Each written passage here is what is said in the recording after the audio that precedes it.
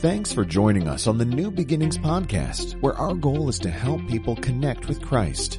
We hope you enjoy listening. Well, welcome. Part 2 of our series called Heroes. If you weren't here last week, go grab the CD in the back, go watch on YouTube, whatever it is. Get caught up. It's a really, really good series. But what we're looking at is how the Bible has these incredible moments of these people stepping into the moment and being heroes. Now, a quick observation, none of them actually knew they were being heroes when they were being heroes. You ever notice that? Like these are ordinary people. These are people just like me and you, and they had a moment that was carved out for them, and they just stepped into the moment, and they did what was right. They did what they thought God called them to do. They just stepped into the moment. And then we look back on it now, because no hero actually knows he's being a hero in the moment. And all these people in the Bible, they're ordinary, they're unique.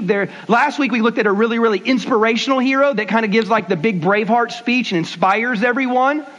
But today we look at something really, really different. There was no speech. It was not something that he said. Rather, it was something that he did. And what he did in the most small and seemingly insignificant and even kind of weird decision that he made a ripple effect that literally affected millions of people. It's an incredible story. Bow your heads and let's pray as we begin. God, I pray that as we open and unlock this story, God, would you unlock something in us? God, that we glean from the hero of this story, and let that hero, God, somehow invade our heart and mind and help us to step into our moment when our time comes. Lord, that is our prayer in Jesus' name, and we all said, amen. Hey, if you have your Bible, I want you to turn to the book of Daniel, chapter 1. And today I'm going to walk you through this story. And it is a fascinating story. Now, if you grew up in church, you maybe have heard some of this stuff. And I'm going to give kind of a brief overview. But what I want to show you is that all the cool parts of this guy named Daniel, all the cool parts of his life are really unlocked by one simple, singular moment. There's a story later, we'll mention it, where Daniel is in a den full of lions for a whole night. And the Bible says he comes out alive. And then there's another story where there's like a handwriting on the wall and Daniel interprets it. I mean, there's just some cool stuff. But it all hinges on one singular moment. I want you to read it with me. Daniel chapter 1, it says this. In the 3rd year of the reign of Jehoiakim, king of Judah, that's Israel, Nebuchadnezzar, that's the bad guy, he's the king of Babylon, he came to Jerusalem and besieged it. Now, let me pause, because in that one single verse, if you're just reading the Bible, that's the type of thing you just keep reading over, and you have no idea how huge that was. Like, picture this. Israel is its own nation.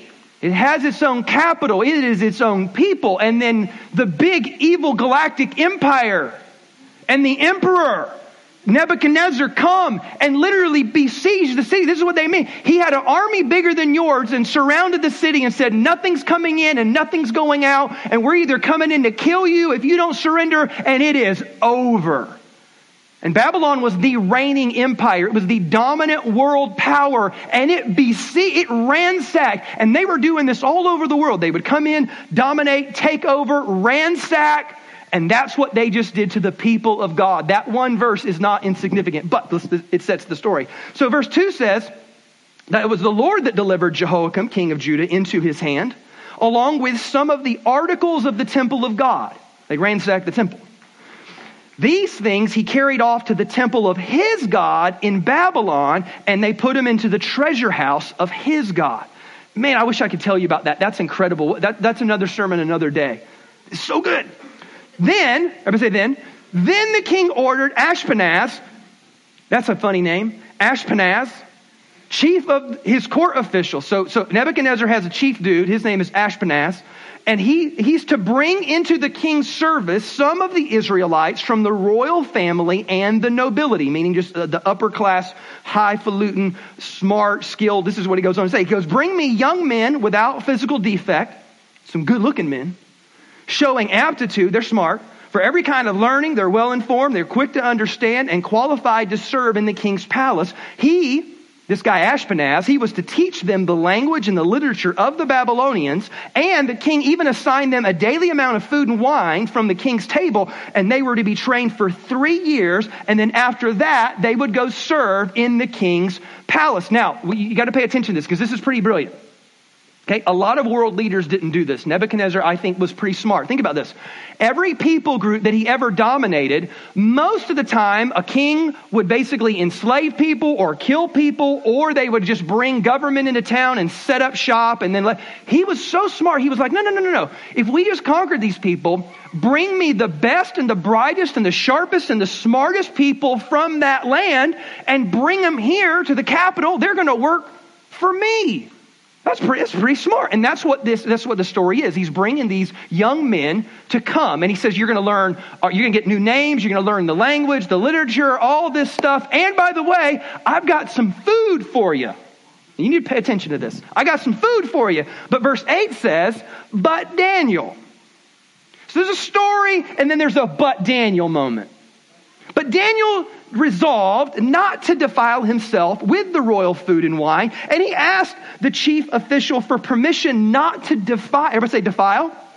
Not to defile. Like, don't make me defile myself. Now, the reason why he would have felt defiled is a number of different reasons. If you were Jewish, they had strict dietary laws, right? So you couldn't eat pork, no shellfish. You couldn't have ribs and pork chops and bacon. You couldn't have bacon. You couldn't have shrimp. You couldn't have a lobster. I was just recently in Vermont. I had lobster. It was like you break it open and then you take his little claw and then you suck the juice out of the claw. They've never done that before. Daniel had never sucked the juice from a crab leg or whatever that thing is. It was kind of weird. It feels like an alien, like a little. So they never did that because they had strict dietary laws. The other reason why they would have been defiled is because usually in that world, what they were actually doing was they would take these animals to the god Marduk and they'd make these big sacrifices and then they would eat the leftovers. So this was literally food that was somehow offered in worship to the god Marduk. And so they were like, no, we don't eat food offered to idols of dumb things that don't even exist. It's ridiculous. And we're kosher. So we're just not having lobster and bacon. Or you can't have bacon wrapped shrimp. Now so anyway, I'm distracted. So he said, I will not defile himself this way. Now, here's one of the things that you're going to kick back against in life is one of the things that you fight and you struggle with is that you separate things in your mind sometimes. You think certain things are normal, just everyday things, and you think, oh, this is spiritual. You ever do that? Like church, that's kind of spiritual. Prayer, worship, giving, all that spiritual stuff. And then I have my 9 to 5 and my everyday and my cup of coffee. Because the best part of waking up is Folgers in your hand. So that's just normal, Todd. I put on both legs at a time and just like everybody else, just normal. And what you have to realize is that there is no difference between spiritual and normal. Everything is spiritual. Everything is connected. Everything is somehow intermingled and it is all connected. There is no... And so what Daniel does is seemingly something ordinary. He chooses to go with this diet instead of that diet. But what you need to know is this, is decision making is a spiritual thing. He makes a decision that seems to be normal. It's just about his diet, but it has huge ramifications. And then here's what you're going to see as the story unfolds, is that heroes make incredibly tough decisions. That's what separates them from everybody else, is the hero says, no, I'll make a tough decision. I'll do what seems to be odd or weird or unique or whatever. As a matter of fact, y'all remember there was a TV show, this is going to date some of you. Y'all remember Candid Camera? Yeah, I want you to think about this. That show started in 1948. You're like, dang, I'm that old? Yeah. So all you little whippersnappers in here, listen, it was a show. This was the original show where they stuck a video camera and filmed people when they didn't know they were being filmed. And then now we just call them fail videos now pretty much. So, but this was like Candid Camera. And what they had this one episode though, and the one episode was called Facing the Rear. And what they did is they had one person come into an elevator. Everything just seemed normal. And then how many know which direction do you face when you're in an elevator? You face the door, right? So what they did was that you'd get in the elevator and you face the door like normal. And then they would send at the next flight down or whatever, they'd send in 3 people to just stand facing the back of the elevator. Yeah. And they would just want to see, will the guy turn around or will the girl turn around? And they noticed that when they sent in 3 people, that usually the person just felt weird, but they didn't turn around. But they go down one more flight, they'd send in one more person, and one more person would come and stand almost looking at them and just stand facing the rear. And do you know that every person turned around? It was too weird. It's too awkward. I'm facing the door like normal people. Everybody else is facing the other way. And they all turned around. And what this tells you is that this person felt overwhelmed by the social pressure to fit in, right?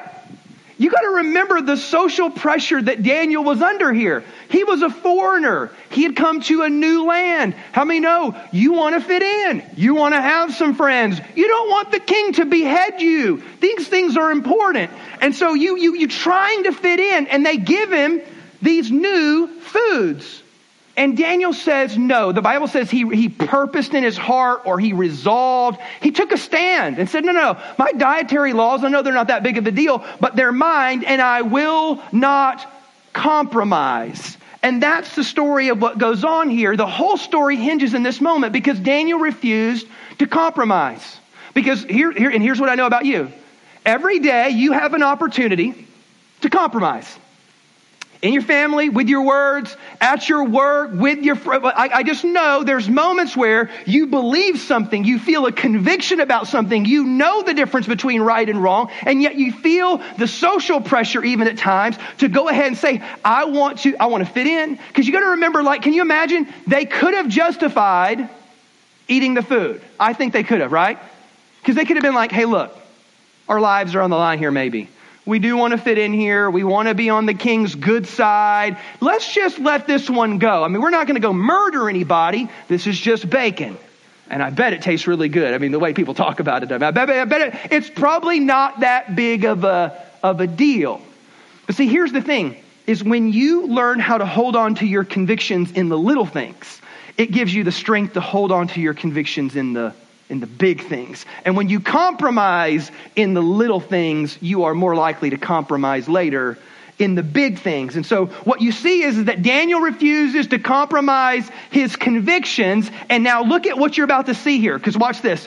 What you're going to see is this, is that when you do the right thing, even when no one is watching, you invoke the favor of God.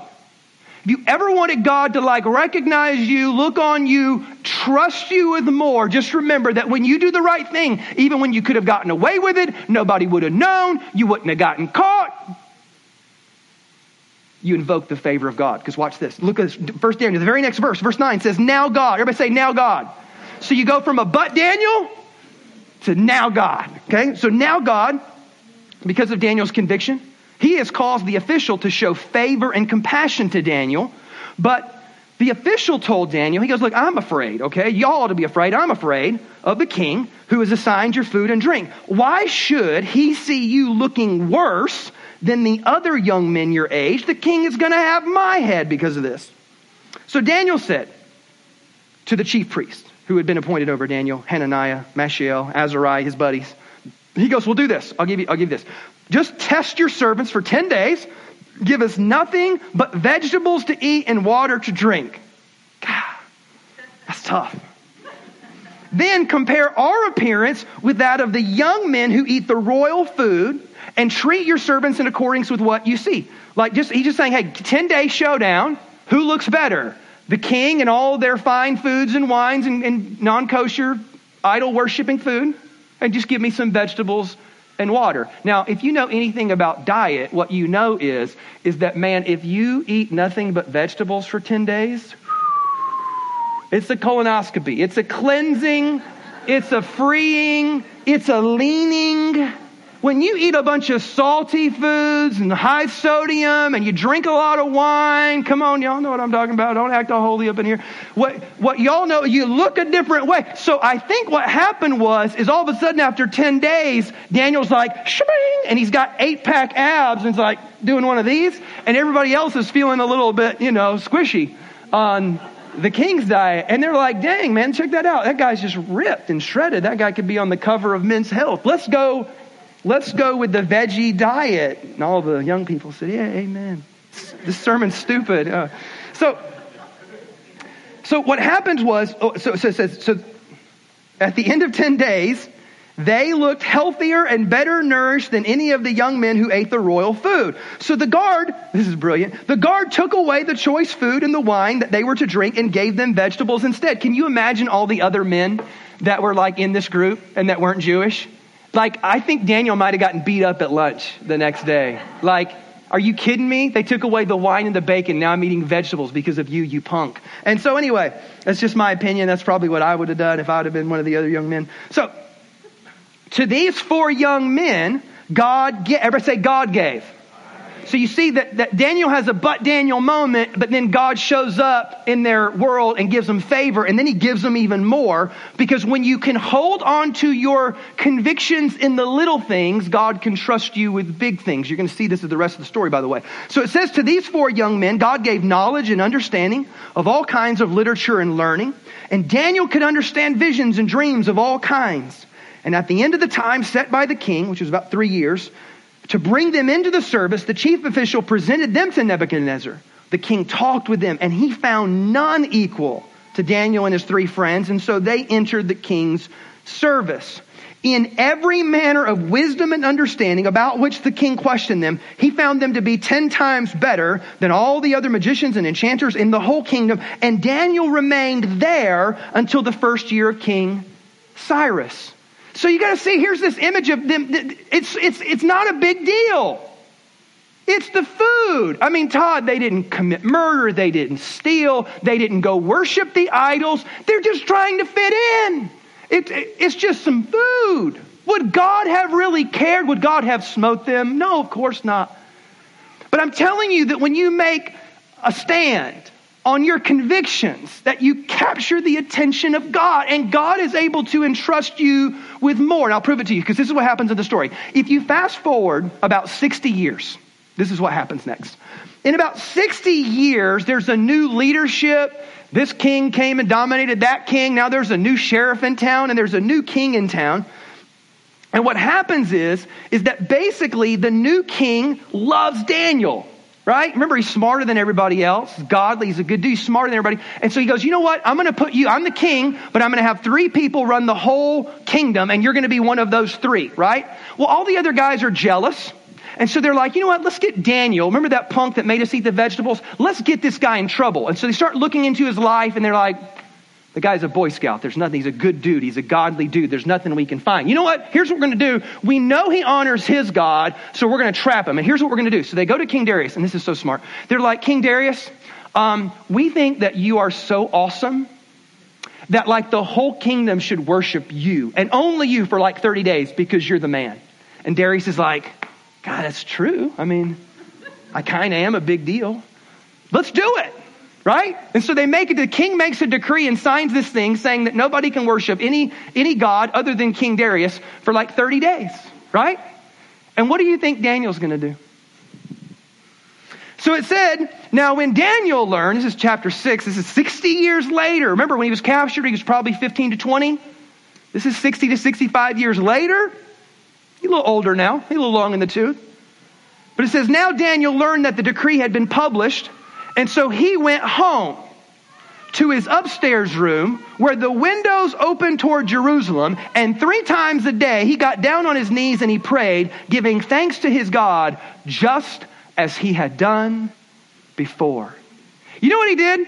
He made a big deal over a little conviction, and now he's going to make a big deal over a big conviction. I'm not going to go worship the king. That's ridiculous. And I will not dishonor or offend God. So that whole thing about don't pray and don't worship and all that, yeah. I'm going home. And this is my opinion. I could be wrong. I'm reading in the story a little bit. He could have closed the windows. You can pray with the windows closed. There's nothing in the Bible about needing the windows open. You don't got to face Jerusalem. I think he did it out of a little bit of audacity. Like, y'all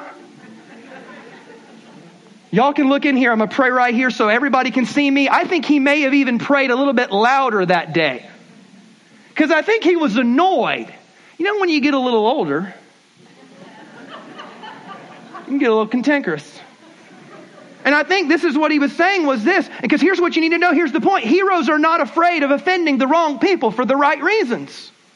Let me say that again. Heroes, they don't care. They're not afraid of offending the wrong people for the right reasons. And you see this all throughout Scripture. You see Jesus had no problem offending Pharisees.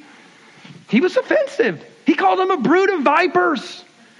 He called them mean things. He said stuff like this. He goes, on the outside, you look like whitewashed tombs, but on the inside, you're full of dead men's bones. That's offensive. And Jesus didn't care. You see this all throughout the Bible. Moses, he was afraid of offending Pharaoh. He did it anyway. Paul offended everybody, apparently. The Apostle Paul's traveling around the Mediterranean rim, offends tons of people. Didn't care, because heroes don't care if. Now, I'm not telling you to go out and be offensive. I'm telling you to go out and honor God. And if that happens to bother somebody else, that's okay. If you have to choose between offending God or offending a person, go honor God with your life, because heroes aren't afraid of doing what's right. It's as simple as that. As a matter of fact, there's this great story. Martin Luther, if you know anything about maybe why we exist today as a church, as it dates back to a man named Martin Luther, who was a monk. But he was an educated guy, and he was a student of Scripture, and he noticed that the Catholic Church had become abusive. It was taking advantage of people. Literally, they were selling forgiveness, right? Now, that's a money-making deal right there. If you can tell people that their loved ones are stuck in purgatory, and if you'll give enough, we'll get them out, man, I could pay for the building. Can I get an amen? I could get this thing rolling right now. Now, that's heresy, and it's not true, but they were selling forgiveness. And so Martin Luther's reading the Bible, and he's annoyed and irritated, and his convictions are bothered. And so he goes and he writes 95 points of argument. And he goes and he nails it to the door of the Catholic Church. Now, it sounds like really, really bold. That was kind of normal in their day, by the way. Like, that would be bold if you went to my office and nailed something into my office door. I'd be annoyed with you, by the way. Make you come back and fix it. But this was normal for them. And so they literally go to this thing, and it's the weirdest name. It's called the Diet of Worms. And then when you first hear that, you're like, what in the world? Well, the town was called Worms, and the diet was just a political gathering. That's all it meant. So it's called the Diet of Worms. And they have this huge argument and this huge debate and this huge throwdown where Martin Luther's saying, this is wrong, this is ungodly, this is unbiblical, you are abusing people, this is all bad. And he just goes off, right? And they're threatening, and they're like, look, we're going to throw you in jail, we might kill you, this is all bad. I mean, it could get nasty and ugly. And listen to what Martin Luther says. Martin Luther says, my conscience is taken captive by God's word. I cannot and will not recant anything. For to act against our conscience is neither safe for us, nor open to us. On this I take my stand, I can do no other. God help me. I think that's what you always pray. You get up and you make your Braveheart speech, but if you're like, but God, please step in here, I'll die on this stake, but God, please, I don't want to. But look at those words. My conscience is taken captive by God's word. That says I don't compromise in little areas. And if I won't compromise in little areas, God gives me the power and the strength and the grace and the favor. And he knows that he can trust me when it comes to big things. Because here's what takes place here. If you know the story, they say, don't worship anything other than Darius for 30 days, right? And Daniel says, yeah, I don't even care about that. Open the door, pray louder. My conscience is taken captive. I'm going to hold my ground. I will not succumb to the social pressure of standing backwards in an elevator. As a matter of fact, there's this other story. If you're a basketball person, anybody ever heard of Rick Barry, all-time Golden State Warriors, NBA champion? Rick Barry was known for something. He was a 90% free throw shooter, but do you know what he was known for? That's how he shot a free throw. They called it granny style, which is insulting to all the grandmothers out there, right? Because granny didn't have enough arm strength to get the ball up, so granny had to do this. Well, Rick Barry was a 90% free throw shooter. And so he would always shoot like this right here. Well, funny enough, Wilt Chamberlain, who is maybe the greatest scorer in NBA history, once scored 100 points in a game. In one game, scored 100 points. And the reason why he did it was, now his whole career, he stunk at free throws. But he finally said, you know what? Fine, I'll shoot granny style. So the game that he shot and scored 100 points, he made 28 of 32 free throws, shooting like this. But everybody made fun of him. So he stopped shooting at granny style. And nobody has ever shot granny style since. They had a physics professor come and analyze free throw shooting, and they said granny's better. 45-degree angle with backspin, it's just better. It was way more effective. Nobody shoots granny style. You know why? It's too embarrassing. It's too weird. Lance, you know what it's like. We're at the gym. We're missing free throws left and right. Have we ever done this? No. It's too embarrassing.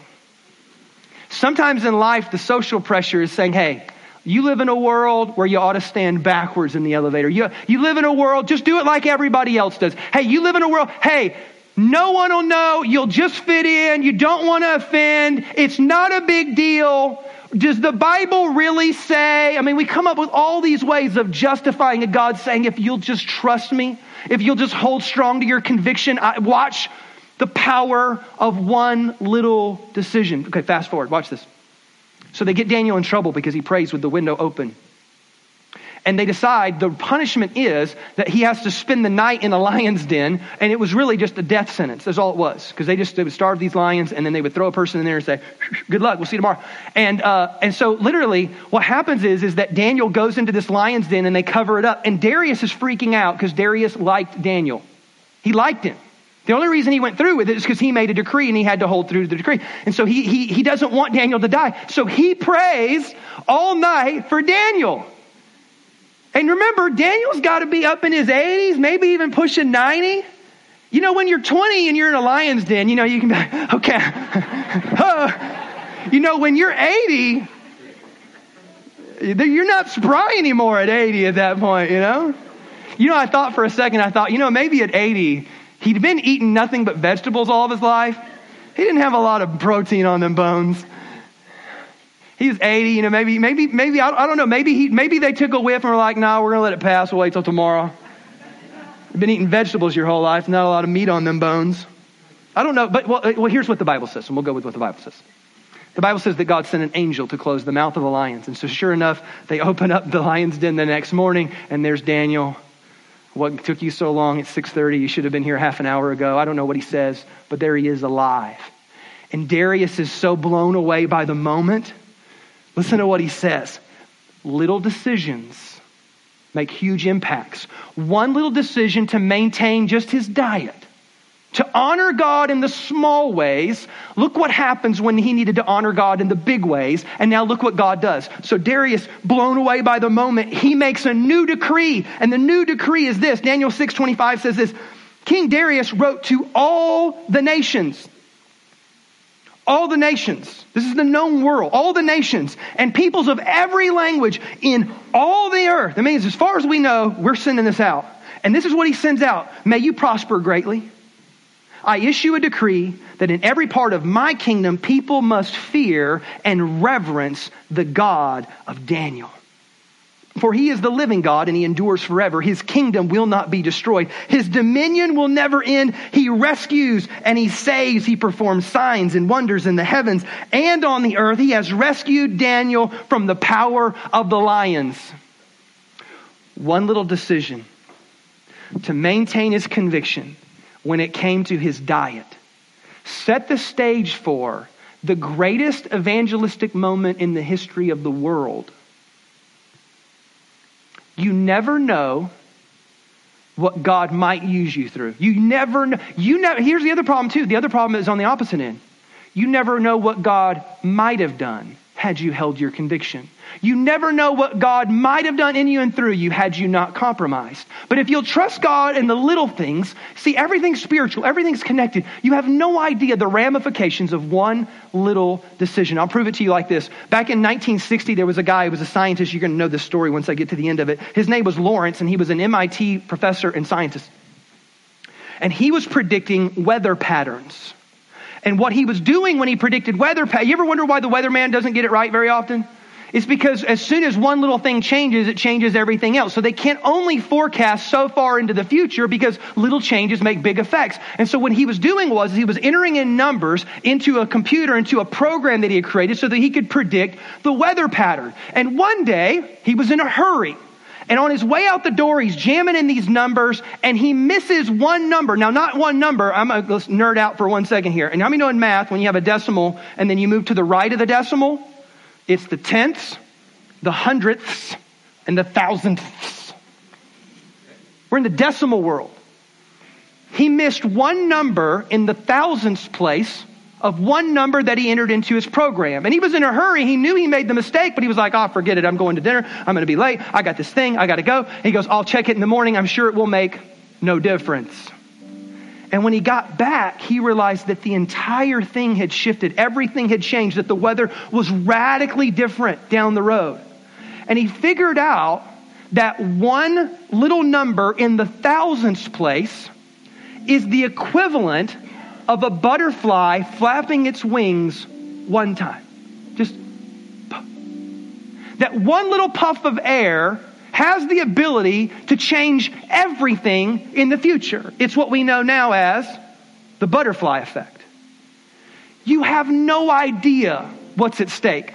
You have no idea what God wants to do. You have no idea the ramifications of one moment of making a heroic decision, of holding your ground, of standing firm on your convictions. You have no idea what will happen over one little compromise. The moral of the story is this: never underestimate the significance of one heroic decision. Let's pray today.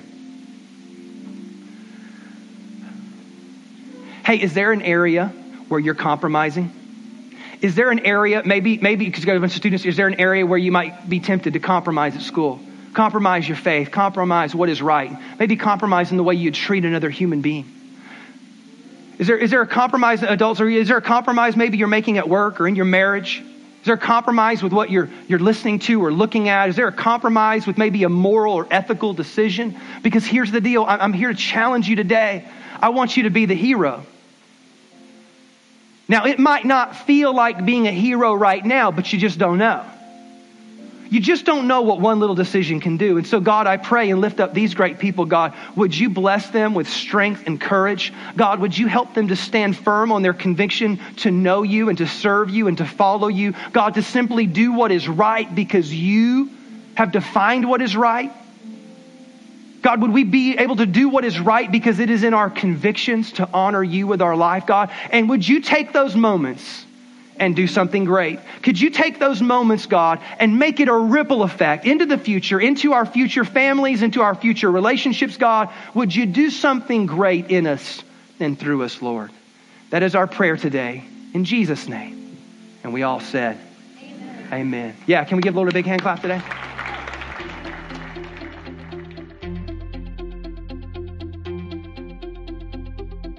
Thanks again for listening to the New Beginnings podcast. For more information on New Beginnings Church, please visit us online at nbchurch.tv.